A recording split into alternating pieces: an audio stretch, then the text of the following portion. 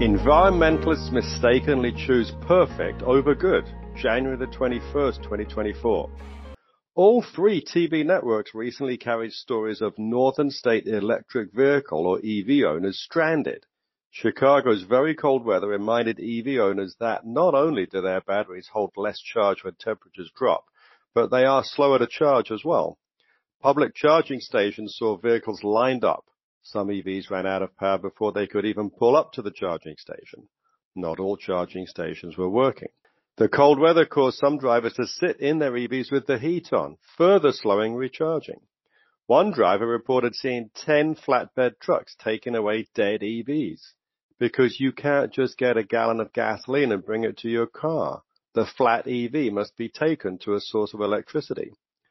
A 2019 study by AAA found that temperatures below 20 degrees can reduce EV range by up to 41%. This was an extreme weather event. Every Tesla driver I know loves their car, but they all own another gas-powered car and would have used it at a time like that. The drivers on the network news didn't look as if their EV was a second car. They looked as if it was their car. And as such, it needed to do better than work most of the time in most conditions. Given the negative press around slowing EV sales, the industry didn't need this. Hertz is selling a third of its EV fleet because of low demand. They found repairs were more costly than expected. And who seriously wants to rent an EV in an unfamiliar region and worry about finding somewhere to charge it? Hertz's embrace of EVs always looked like a dumb move. They expect to take a $245 million charge in the fourth quarter for EV depreciation. It increasingly looks as if hybrids would have been a more sensible intermediate step while EV technology improves beyond its current standard. Over 60% of car trips are less than 5 miles. Over 90% are under 25 miles. Most of these could be supported by a hybrid's battery recharged when the owner is at home. The gasoline assures that a long journey or a cold one won't end with a flatbed truck. The average hybrid gets over 50 miles per gallon. Policymakers have chosen the perfect over the good. The White House has a goal that half of U.S. auto sales be EVs by 2030. Hybrids are included in this, which is just as well because anyone who relies on a single EV to get around is taking more risk of getting stranded than the owner of a conventional car. Progressive liberals, many of whom live in urban environments with adequate public transport, naturally believe we should transition straight to fully electric EVs.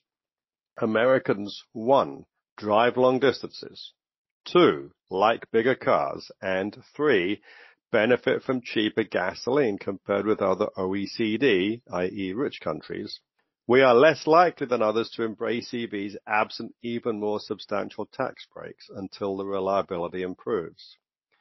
Another example of progressive liberals increasing greenhouse gas emissions by pursuing perfection is the recent news that the White House is considering tougher rules before approving new liquefied natural gas or LNG export terminals.